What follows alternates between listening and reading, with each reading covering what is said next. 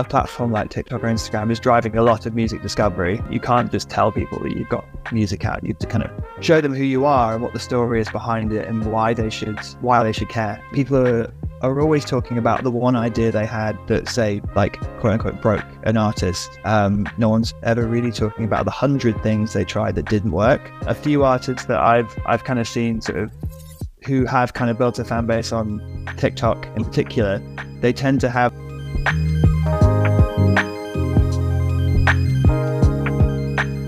I'm joined today by Joe Edwards, who is a Senior Director of Marketing at AWAL. Joe, how are you? I'm good, thank you. Yeah, thanks for having me. It's really good to see you. So if people aren't familiar, tell us a bit more about who you are and what you do.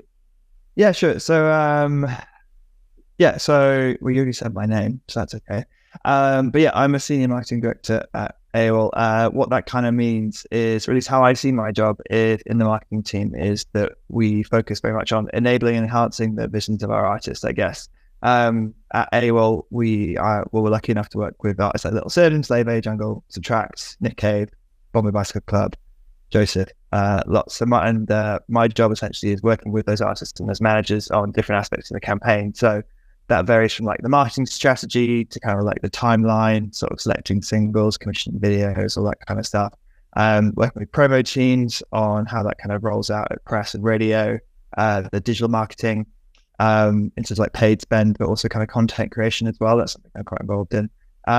What we call audience development, which is another part of the digital side, and yeah, also kind of occasionally sticking my oar in with the manufacturing, like CD, vinyl, etc. And yeah, essentially sort of whatever the project needs in a way. It's quite a varied job. Which one of the things I really like about it. Yeah. How did you get into that line of work in the first place? That's a good question. So a long time ago, I was in a band just after uni, and we were, I would say, successful, but we did some touring and stuff. That kind of came to a natural end, as these things often do. In fact, yeah, most people I've met in the industry are either like super fans, and that's how I got in, or they've had some kind of side hustle or sort of passion project that they've kind of like then transferred into the industry itself. But yeah, I finished that. I had the steer at the time that I had sort of learned a fair bit, and I had some transferable skills. I was lucky enough to get an internship at an independent record label called Because. It quickly became apparent that I didn't know anything at all. So they were lucky. Yeah, I was lucky enough that they explained a lot to me. From that, I moved into a company called PS, where I was in the international team for a couple of years. I really enjoyed international, but for me personally, it turns out I'm a bit of a control freak. So when the opportunity came up to move over to the UK side of things and kind of run campaigns myself, I sort of jumped at that. And yeah, I started at AWAL about 7 years ago, so I've been in quite a while now. I'm still really enjoying it.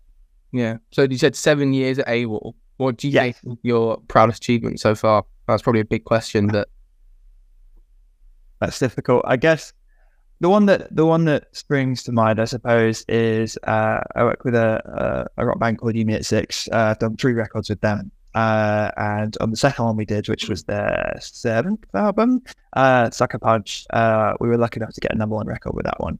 And that was really gratifying. It wasn't necessarily something that we thought was possible, kind of going straight into it, and particularly because it was during the pandemic. But yeah, we kind of got there, and it was just really good feeling. Really, it was actually one of those things where you can kind of explain to your friends and family outside of music, like, this is something I've done that you'll actually understand.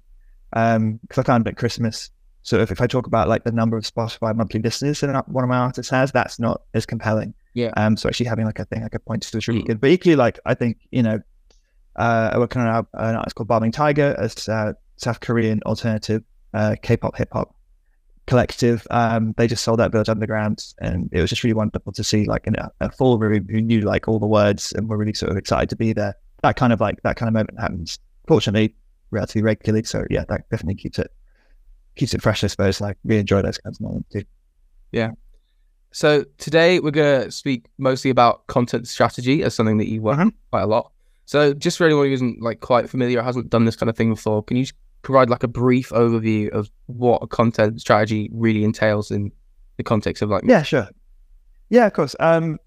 So pull it back a bit, when we first sit down with an artist, one of the things we're kind of trying to establish and work with them on is what we would call the artist proposition, which essentially is sort of what makes that artist unique. Who are they? What are they trying to communicate? Who are they trying to communicate it to? And as part of that, we have this idea of story pillars, which will be sort of, it's kind of like the elevator pitch for an artist, I suppose. But to use, I'm trying to think of an example. Let's stick with Bombay, I guess. So with them, like, we were sort of looking at the story pillars for them, and there was a big one where when you start speaking to sort of current Bombay fans, like, and I found this mentioning to friends when I've said I'd started working with them, people always say like, "Oh, I really love that band. I saw them at this festival, or I saw them live with my friends at this point." And it became very, very apparent very quickly with them that this kind of like live communal experience, not necessarily like, obviously the band are fantastic live and that's a big part of it, but it's also the communal experience of the crowd and fans and friends being together. There's this real sense of community. So let's say that's a story pillar. So what we try and do sort of across the campaign and the content is kind of how do we reflect that in kind of the story that we're trying to tell? Because you can't just kind of like do an Instagram post that says, "Hello, we're Bombay Bicycle Club. You like us because you enjoy seeing us live." You have to kind of like show people rather than telling them, I guess. So yeah, we were looking at different ways we kind of translate that into content. So to answer your original question, I guess the sort of creative strategy, the content strategy, is about sort of finding sort of ways to tell the band's story or an artist's story in a way that's kind of engaging, and obviously given the number of platforms that there are now, kind of suits different verticals, I guess. Yeah, that's a great answer. You've answered like 3 more of my questions all in one. Could be a short one then. Yeah, so I'm interested to find out sort of when you're working with artists to sort of develop that plan, how much of it sort of comes from them and how much comes from you or like AWAL's side of things? That's a really good question. I think it can really vary. You'll get some artists, and this applies to any record label or any artist service company, I would say. It's not necessarily an AWAL thing. But yeah, my experience everywhere I've worked has been that some artists turn up and they have a really clear vision of who they are and what they're trying to say. And it's just a case of kind of sculpting it a little bit so it's very easily communicable, I suppose, whether that's in a press release or in the content or whatever. Whereas some artists are kind of like, well, look, I've written all this music. What more do you want from me? And that's a really valid approach as well. Like, I think it's important to kind of acknowledge that, some artists can be utterly fantastic. That doesn't mean they have to be utterly fantastic in every aspect of the creative process. So yeah, I guess the short version is it really varies from artist to artist in terms of like how we kind of work that out. And when it kind of comes to my side, we use a bunch of like different tools like Chartmetric, Trendpop, places like that to kind of sort of look at sort of an artist's audiences to work out what specifically that they connect with. But equally, something I find really useful to do is if you're working with an artist who's, say, relatively established or has worked with has already released music, then like the YouTube comments and their videos are actually really, really useful in terms of just like what people are connecting with. And sometimes it's really basic stuff like they look fantastic or their videos are really interesting. Or sometimes, you'll get an artist where the narrative is there's no one else that sounds like this, or this sound is really, really ahead of its time. And it's really useful to kind of see that real time kind of feedback on what people are excited about. So you obviously had YouTube comments being a big one, but I did want to ask what other metrics do you find most useful when measuring success with content? Because I think people can get sucked into things like views or likes or various things, but what do you really look at to measure how well something's going? I think because we're trying to. So when you're putting out content for an artist, when you're developing things, you're really focused on this story and you're trying to build a world. So if someone does see like one piece of content, when they go back to the artist profile, let's say on TikTok or Instagram, it's kind of clear who they are from like scrolling through their feed or through their profile. So I don't feel that I'm necessarily looking to create a piece of content that might go viral every time. It's more about that storytelling thing. And rather than, it can be, like I've had artists, particularly like younger developing artists who become very, very fixated on the views, particularly on TikTok, and that can be quite challenging, quite tough. And I think, and they sort of go through phases of being a little bit demotivated, maybe if they haven't had like a sort of a massive spike in views on a piece of content for a couple of weeks or whatever. And I think that's something that we're trying to sort of educate artists with, I suppose, because what we're really looking more at is like likes and comments are obviously a good metric on platform, as well as like follower growth, because really like you don't just want someone to see something once and think that was good, but I'll just keep scrolling. Whatever, you want them to really engage. So I'd say follower growth is a big one for us, and also kind of like whether we're seeing that translate into actual listeners. So whether we're seeing that, like, if we are having, like, say, a spike in views, or we're having a piece of content that gets loads of likes and loads of engagement, is that actually having an impact on the music, on music consumption, which obviously is the whole point. Yeah. I was about to say, is sort of click-through rate something that you look at as well, in terms of sort of... Yeah, more so on the digital marketing side of things.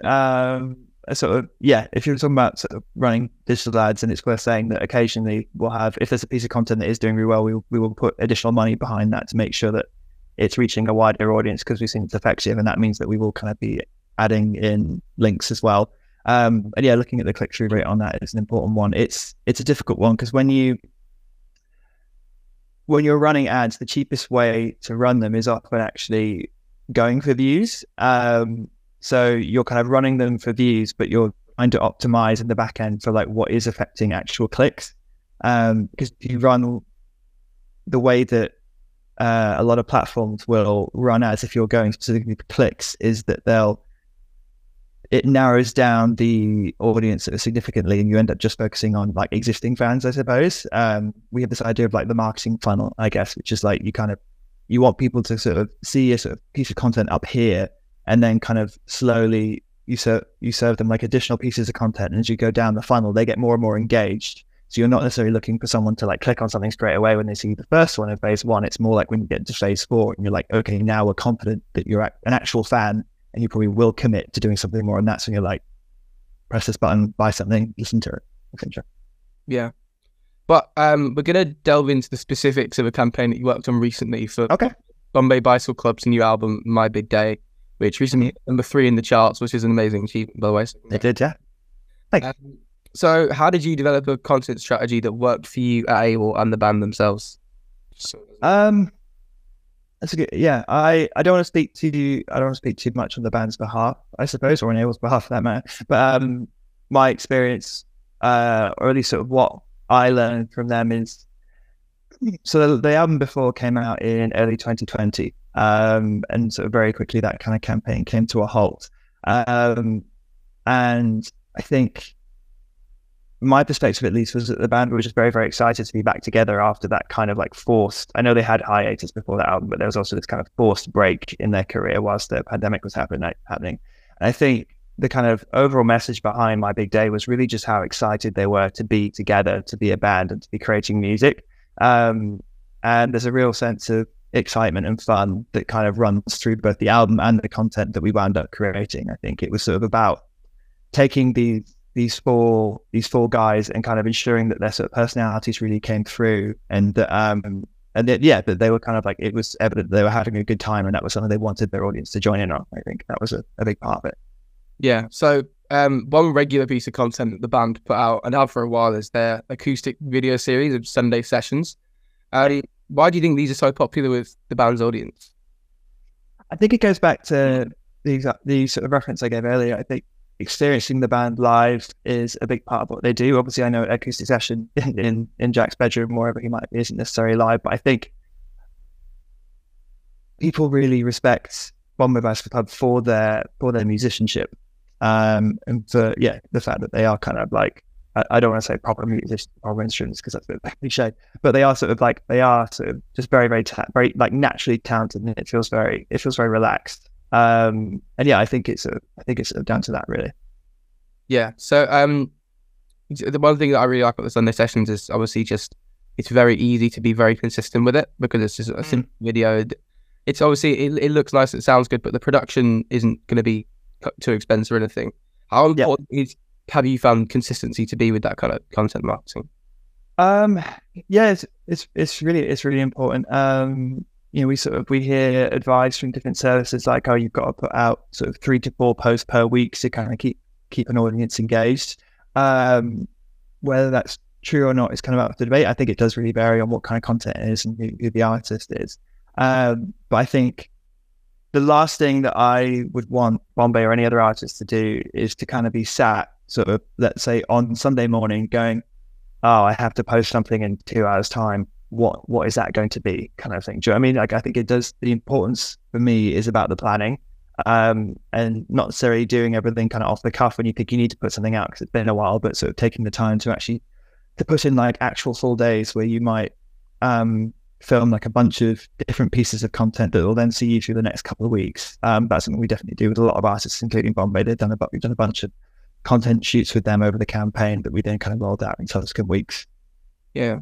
Is that so? Yeah, you said that was something quite common, sort of bulk shooting content for a band or an artist, and then that can sort of work over a period of time. Yeah, I think that's really useful because I think it can often be a bit, like you said, it can be a bit overwhelming to sort of have to be like, oh, I've got to film another video, oh, I've got to film another video, and do it on a 1-by-1 basis. Whereas I think if you can dedicate, I don't know, 1 day a month and film, I don't know, 20 videos, it's a lot easier than filming 20 videos on 20 separate days.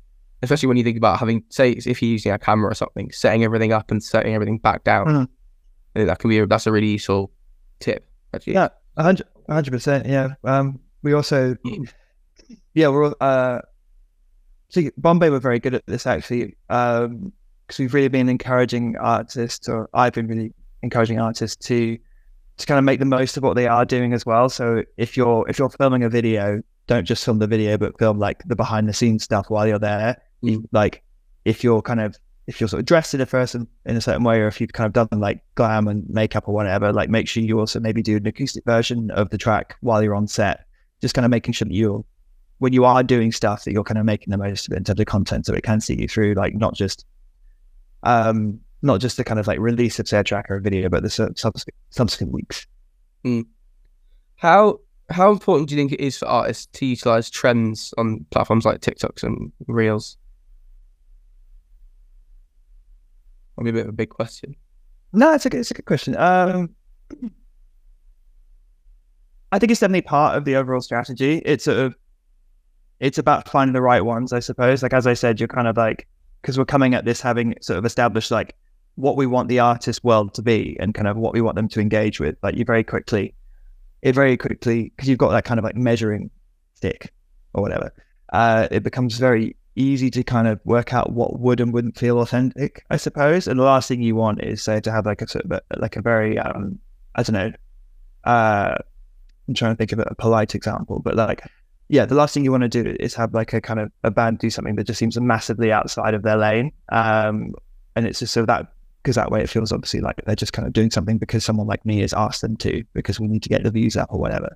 And I think that's the thing I would avoid. But if it's something that feels very natural, then I think it's an important part of an overall strategy. Yeah, I think it's really important to sort of, you can use trends and that's fine, but you sort of have to balance it with something that's authentic and that feels like what you would do as an artist if it wasn't trending. If it feels like something that this band or this person would never do in a million years if it hadn't been getting loads of views, then I think it's probably not something that you want to be doing. I think it's interesting how Bombay Bicycle Club have sort of done that, where utilising trends while staying authentic with the Red McCall character, who, if you aren't familiar, one of the bandmates with a big red wig who forces the other bandmates to make videos following TikTok trends, like doing sped up versions or slowed down versions of songs. First of all, are you the real Red McCall? This is something I've been knowing. So Red McCall was played by Jamie in the band. I think he's probably based on every marketing manager they've ever had, but also every cliche of a marketing manager they ever had. Whether there's a bit of me in that or not, I don't know. I know I didn't. Honestly, I was quite surprised when they did acknowledge the sped up version thing. It was an interesting one for us. And it sort of, because they were relatively new to TikTok, the way in which they sort of they quickly understood the platform, I suppose, and became aware of how it works was really impressive. And it was definitely something they considered doing. I think we did in the end, funnily enough, do a slowed down version for the track Diving. But again, that was something that kind of came from the band because they wanted to try it, I think, which was quite interesting. Yeah. Do you think that sort of that self-awareness side of it, where they can sort of, it's sort of like a wink to the audience where you're sort of saying, oh, we're being forced to do this sped up version, so here's the sped up version that you can now use. Do you think that kind of self-awareness kind of helps artists do sort of trends that can feel quite marketing-y, which there's sort of an idea that marketing almost feels inauthentic to some artists, which I wouldn't agree with, but I can sort of definitely see some artists definitely feel that way. So do you think it sort of, do you think that self-awareness helps them do it in a more authentic way? Definitely, yeah. I think a really good example that I worked on previously, there's a Swedish punk band called Viagra Boys, and they came up with this idea of a company called Shrimp Tech. And so whenever they wanted to announce anything that involved like a tour or someone having to buy something, whatever, they would always refer to it as like a Shrimp Tech opportunity or something that Shrimp Tech was selling. And that way they kind of like, because they were a sort of a punk band and they're kind of in that kind of scene where, I think selling out was maybe still a kind of a floating concern for them. It enabled them to kind of do all that kind of cynical marketing stuff, but sort of at arm's reach. And I think kind of Red McCall is like maybe the Bombay version of that, as well as being very funny. The interesting thing about the Red McCall videos is a lot of them are actually shot in the AWAL office in different reels. Because they needed a sort of a realistic space, so they came in and did them. Yeah. You mentioned the diving video, which is what I definitely wanted to talk about. What was the idea behind? So if people haven't seen it, the Bombay Club on the new album have a track called Diving, and for a promo video they did a skydive to promote it. And so what was the idea behind the band doing a skydive for the purposes of a video that's a minute or so long?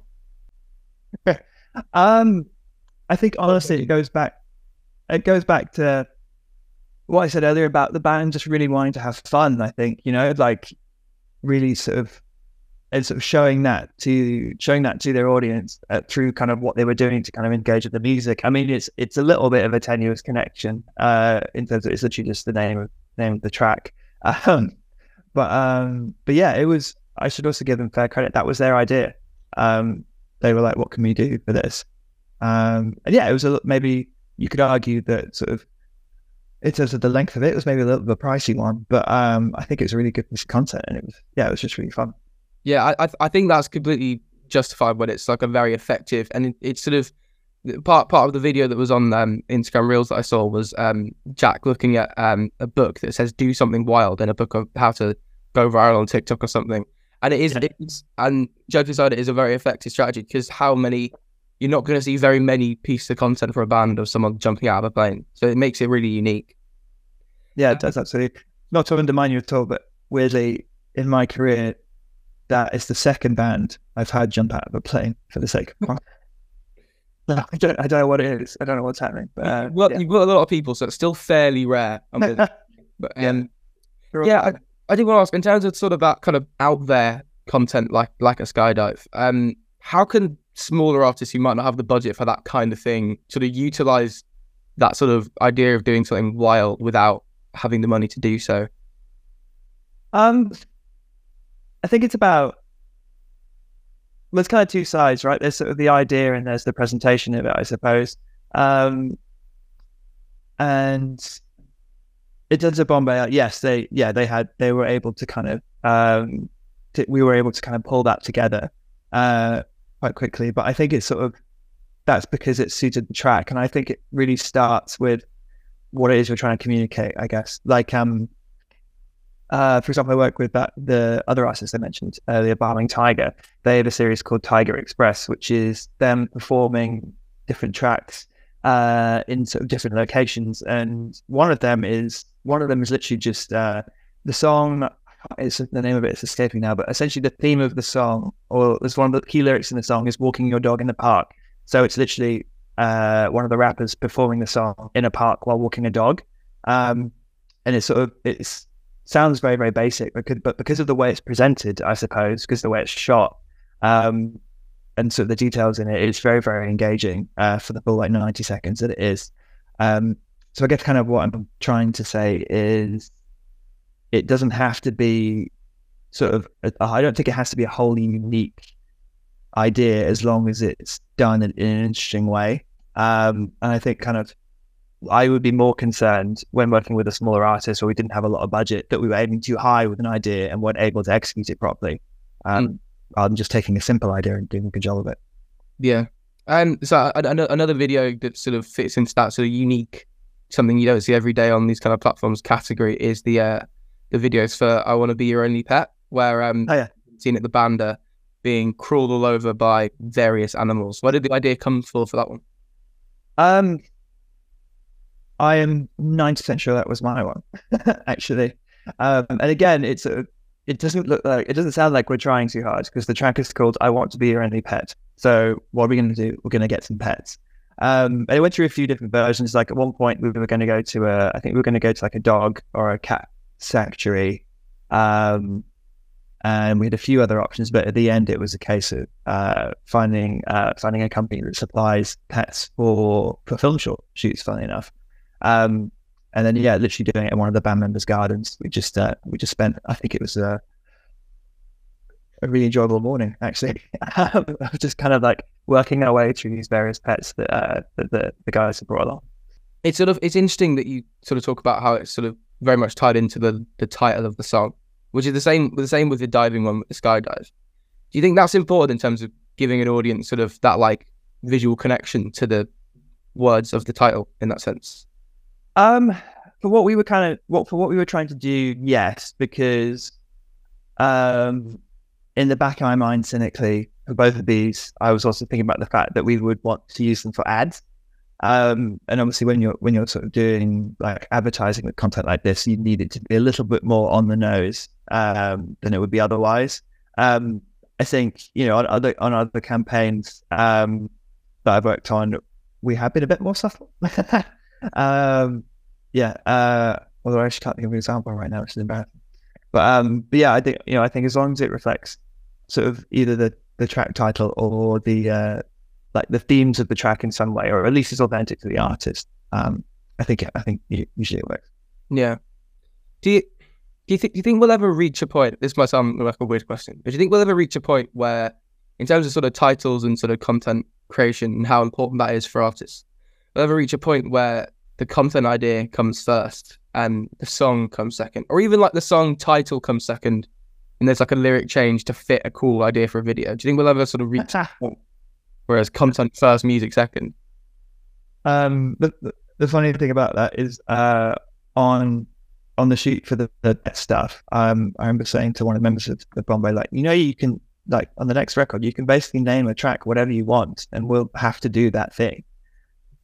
They're like, interesting. I'll bear that in mind. But I think it would depend on the kind of artist, to be honest. But I think most of the artists that I've been lucky enough to work with sort of aren't that cynical, I guess. They're sort of, they're creating music primarily because they either really want to or feel they really need to, and they're trying to express something sort of important to them.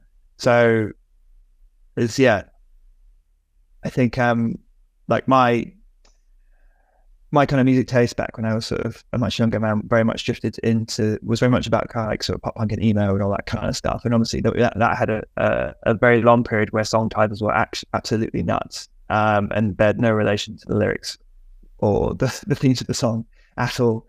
And yeah, I think there's probably been a shift now, not just through different genres, but in general, to have like slightly more direct sort of titles for things. Partially because of like SEO and searching for stuff on Spotify and all that kind of stuff. I think it's important.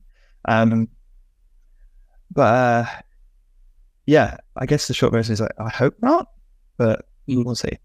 No, it's really interesting. I suppose, yeah, I don't think the song will ever be created to fit a content idea in that sense, or at least not a song that's going to be sort of released by a band. But I can definitely see like, like a changing of a title or a twist in a lyric that just ties it into a piece of visual language that can work so well with different pieces of content. I think that's definitely something that we'll start seeing more and more in the future. Yeah, absolutely. I mean, you reminded me of, I'm going to embarrass myself. I can't remember the title of the track, but there was a track. I just can't remember the artist. This is a useless anecdote. I'm going to try. I can't remember. But yeah, it basically, like, the track revolved around the kind of the story of like a sofa. Do you know the song I'm talking about? I can't remember what it's called. It's called something to do with a sofa. It was made by like Heady One or something like that. But I guess that's the point. But essentially, like the track was called Something Sofa, and as a result, all of the content was very easy for them to do. I think because they just had to get a sofa and do a bunch of stuff around it. And yeah, with something like that, it does seem so perfect and so easy that you do kind of wonder. But no, I think ultimately there are probably just people around it that are very good at their job. Yeah, that's a good point.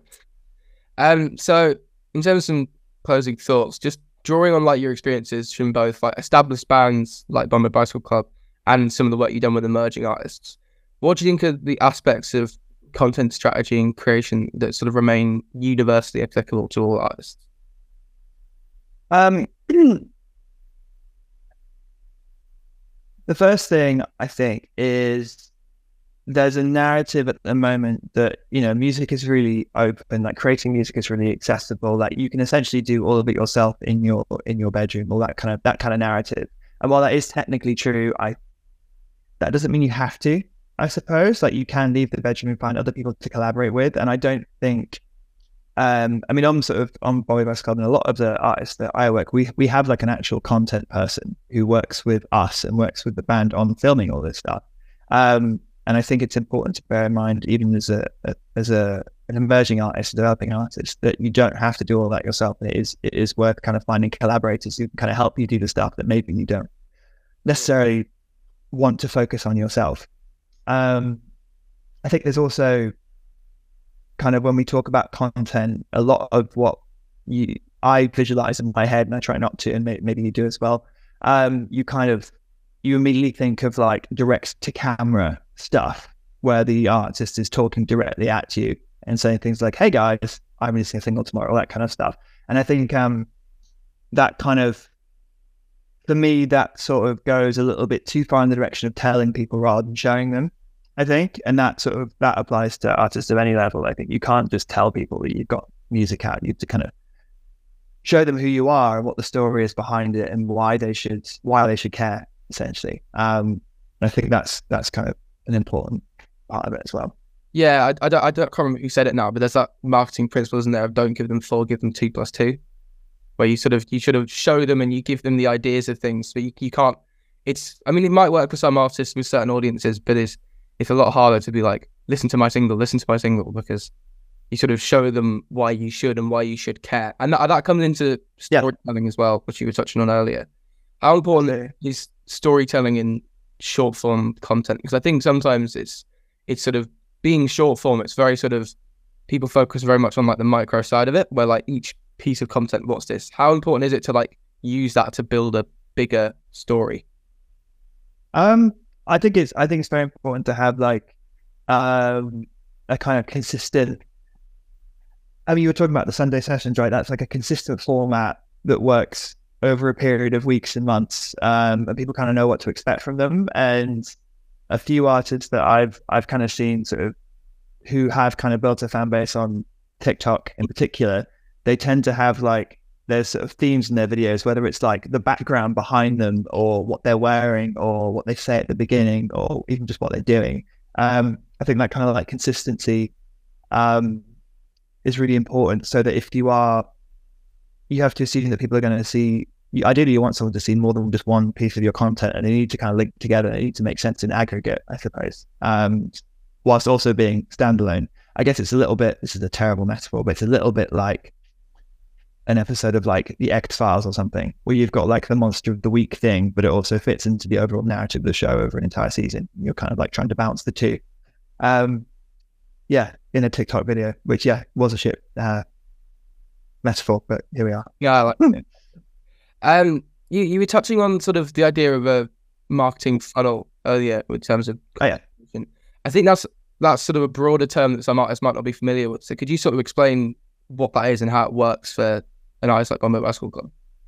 Yeah, of course. So when you start off an album campaign with an artist like Bombay, because they've been around for a while, you kind of have an expectation that you have super fans who the kind of people who like go to every show, every tour, they buy everything, they own merch, all that kind of stuff. And we kind of see them at like the bottom of the funnel, because they are super engaged. They're even to the point of like on that campaign we were lucky enough that some of them, and this was really great, some of them actually started their own Discord as like a fan group thing, which is really, really awesome to see. Whereas above that, you've got people who might know like above them in the funnel. I mean, you might have people who like they know a couple of tracks, like they know Eat Sleep Wake from the last album, they know Always Like This or whatever, but they're kind of like they're maybe like casual fans. Like maybe they would see them at a festival, but they wouldn't go to an actual show. So kind of like what you want to do is kind of give them reasons to kind of move down this funnel into being like a super fan. And sort of the way to do that is through storytelling. It's through making sure that they're hit sort of at least like we have this idea of that you need to sort of hear about something 3 times before you really become aware of it. And that kind of relates to this. But it's sort of like you need to make sure they're seeing enough stuff that they're seeing the world of Bombay Bicycle Club, and they're getting more and more stuff to kind of engage in. And above that, you've got people who maybe just like indie, but have never really bothered with Bombay before. And you're like, well, we know you guys are potential fans. How do we get you into, first of all, this kind of casual bracket where you've heard a couple of the tracks of this album, and then from there, over a period of however long it takes, how do we get you to a point where you're actually going to part with some money to kind of support the artist? Yeah. So how do you sort of tailor content to those different groups while sort of making something that would apply to all of them at the same time, if that makes sense? Yes, that's a good question. I mean, the very typical example, I suppose, would be you've got kind of what we would call like a hero asset, which would be like a music video, let's say, and that's the thing that you would want to kind of spread most widely because it's the most easily accessible. Ideally, it's like super engaging. Before obviously most of the Bombay Basketball ones were, and yeah, you kind of use that to kind of like, I guess we'd almost call it like prospects for fans, I suppose, to try and pick people up who, and obviously being weird and creepy, we can measure this, who watch more than 30 seconds of the video, essentially. But yeah, which we can kind of measure through ads and all that kind of thing. So once you've got this, you've got like a group of, so that's like the top of the funnel, right? You've got people who, like similar artists, but now they've watched at least 30 to 60 seconds of a Bombay Bicycle Club video. So you've kind of got them at the very top of your funnel. And then you want to think about sort of what the next thing you want them to see is. And a few options for that are like, you could either show them like BTS of the video where the band are a bit more human. So it's not just about the performance or the story of the video, it's about the band as people. So you're trying to get them to be a little bit more invested in the band as personalities. Or it could be a piece of like, behind the song, like how he made the song or what behind the lyrics kind of thing. That just adds a bit more depth to what the band are trying to communicate. And then sort of down the bottom, you've got something. So ideally that would move them from the top into the middle where they're like, okay, I like this song. I know a little bit more about it. I know a little bit more about the band. And then you kind of want to go, okay, well, we know you like this song. Let's just ensure that you've also seen this video and this video. And you're kind of like spreading it out a bit so that they become more and more engaged, not just with this one song, but with multiple kind of facets of the campaign. And as much as I'm focusing on a music video, that first piece of content, it could be a TikTok where the band are doing something totally ridiculous. And then you have to get them on a similar journey where you're like, okay, we know you like this piece of content from Bombay, but are you aware they're also musicians and listen to their music? And sometimes it works that way around. Less so with Bombay because they're very obviously sort of musicians, but with some artists, you're kind of like the piece of content that happens to kind of go viral or go out a little widest. It might not be music related, in which case you've got loads of people who are aware of the person, but now you need to kind of like make them into a three-dimensional person they can actually kind of engage with properly. Yeah, I guess it's sort of that top layer in terms of getting people in is sort of like, I don't know what the word, maybe just attention in terms of like people seeing it and thinking like this is at the very like this is interesting at like the very least, and then it's sort of about turning that into like people who are going to like actually engage with it and sort of I enjoy this, I like this, I'm going to listen to this song, I'm going to watch a few more of their videos, that kind of thing.